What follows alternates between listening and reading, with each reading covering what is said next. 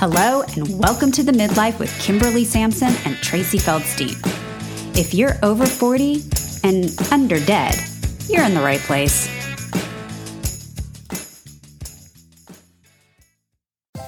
Hey there, I'm Kimberly Sampson, and welcome to the Midlife Podcast, where we discuss tools and strategies to turn your midlife crisis into your midlife transformation. Some of what you'll hear is from the recipe I use to get myself out of my own midlife funk. Some of what we'll discuss draws on my career in finance and banking and my experiences with entrepreneurship. All of it, my personal experience and my professional expertise, are yours to help you design your next best chapter and thrive. We'll also have a special segment called Reinvented sprinkled in every few weeks. You'll hear from inspiring women who have changed course after 40, proving it's never too late to start something new. Join me. Welcome to episode 26 of The Midlife. This seemed like a good week to talk about what to do when you get off track. I think we're all feeling a little tapped out at this point. I have yet to have a conversation with anyone this week that isn't feeling pretty drained.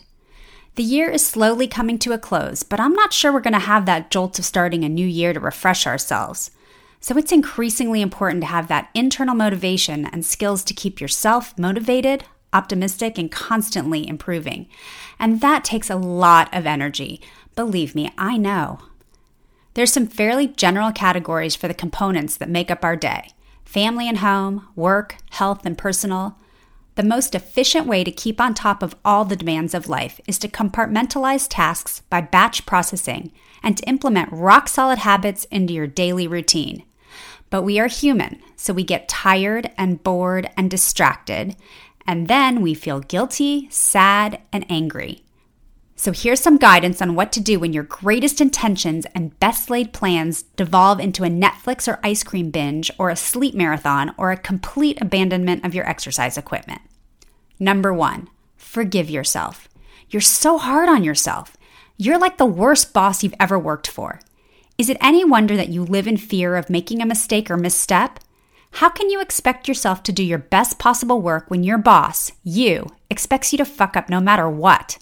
So then it's just a self-fulfilling prophecy, right? See, I told you you wouldn't stick with it. You never stick with it. Punch, kick, spit. You suck. Ugh, I'd quit too. Number 2, acknowledge your humanity. You are not a robot. Although here's a little tip. I find it helpful to be robotic in this way. Examine your programming. Computers are programmed with if-then statements. We are too. The problem is that a lot of our programming feels like it was installed by Ukrainian hackers seeking to undermine your peaceful way of life. I guess I shouldn't joke like that these days, lest I end up a quotable source on a conspiracy website. But take a look at your triggers. How often does boredom or procrastination lead you down the rabbit hole? It's time to interrupt and reprogram those pathways. One way you can do this is to design an onboarding sequence for the activities you want to be doing. Here's a really oversimplified example from my real life. I want to drink a glass of water and take my vitamins first thing when I wake up. I'm not kidding you when I tell you that the only way this actually happens is if I bring my water glass from the bedroom to the kitchen first thing in the morning. I realize I could take a fresh glass to do this, but I won't because I know I already have a glass I've used floating around the house. This is mentally deranged and ridiculous, but I am nothing if not self-aware. So I don't walk out of my bedroom without my nighttime water glass so that I take my vitamins and drink my first glass of water. That's my onboarding sequence for the day.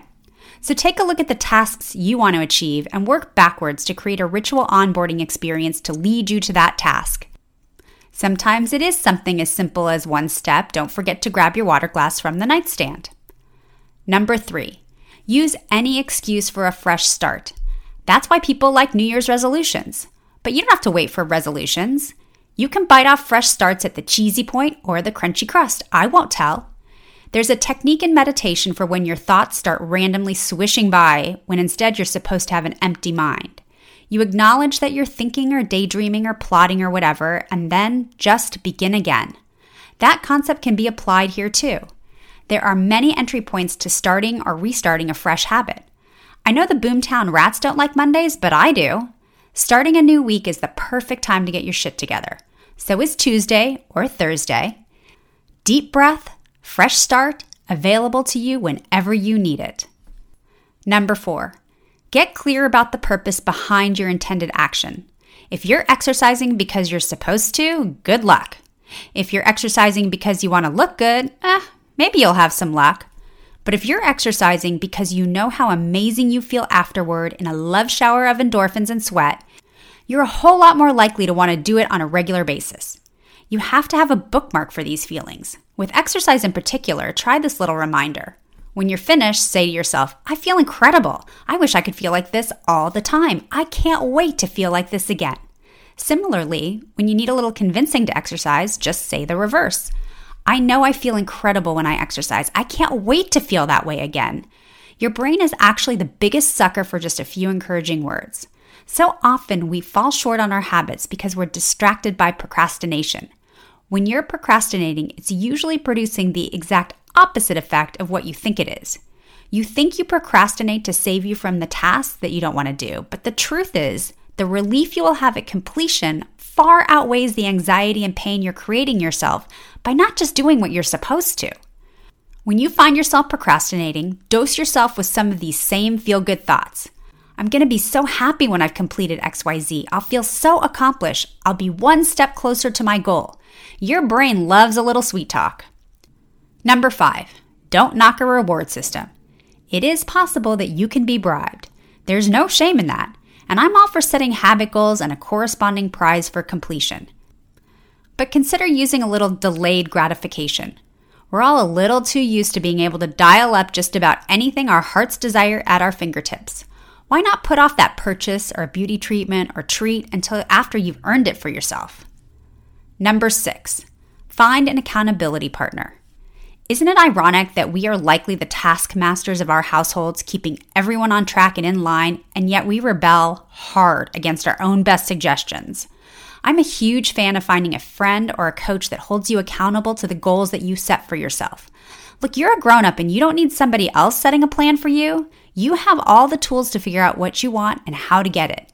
An accountability partner is there to support you, remind you what your intentions were, and most importantly, to help you celebrate when you check off those boxes. Number 7, surround yourself with people moving at your same speed, or better yet, people who are moving ever so slightly faster than you are. The hive mind is powerful, frankly, for good or evil.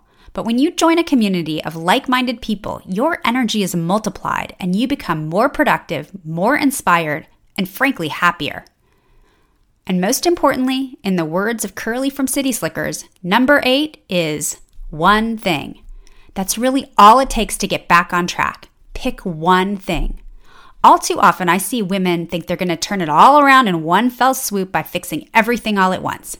That is a recipe for disappointment and derailment. Just pick one thing. You know, there's only 7 weeks left in this year. That sounds like both nothing, and yet it's a lot of time to turn this year around and be ready for a great 2021. So if you're feeling off track, pick just one thing to concentrate on until the end of the year. Now, if you're looking to knock numbers 6, 7, and 8 out right away, join my private Facebook group, Muddling Through the Midlife. There's a post in the group for you to share your one thing in a community of supportive women all looking to live their next best chapter. Now, I'm doing my best to stay on track and finish out this year with purpose and energy, so there's a lot upcoming from the midlife. The first is a workshop I'm putting on next week called Midlife Marriage, Let's Get Real. If you know anything about me so far, you know this is going to be a raw and honest conversation, but you're going to leave with actionable ideas. I'm limiting the number of spots so that you can get the most out of our time together. It's going to be a juicy and open dialogue. If you're feeling a little frustrated with your long-term marriage, don't miss this opportunity. You can read all about the workshop and sign up on my website, www.themidlife.co. I'm also getting ready to open up enrollment to Midlife Reimagined, Design Your Next Best Chapter. The feedback on the program has been incredible, and here's a little inside scoop.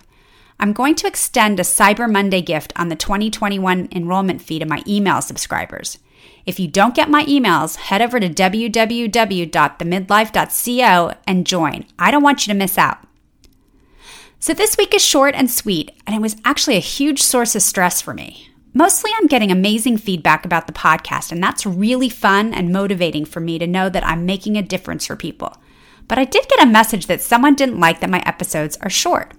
So I really had a hard time after I'd planned this episode out. But here's the thing, I'm not a windbag. And I think that's why most of you are here. I have very definite opinions, and I have a very direct and concise way of communicating them. This is not just in my podcast, but in my coaching, courses, and everyday life. I can assure you that no one has ever been left wondering what I think about a subject or confused about what I meant. So here's my disclaimer for today and evermore. I'm here to say what I have to say in the most efficient way possible. My goal is for you to get a worthwhile morsel that may apply to you and that you can incorporate in some small way to improve your life. If an episode doesn't necessarily apply to you, I hope you at least get a giggle in and feel that the 10 to 15 minutes that we spent together was still worthwhile and that you at a minimum still received my love and energy. Now, if you want to discuss anything from today's episode or any episode more in depth, my door is always open to you. I do respond to emails, DMs, or posts in the Facebook group. And in the grand scheme of things, I choose to believe that what that woman really meant to say is that she just wants more of a good thing. So I hope she and you will be back next week for another episode of The Midlife.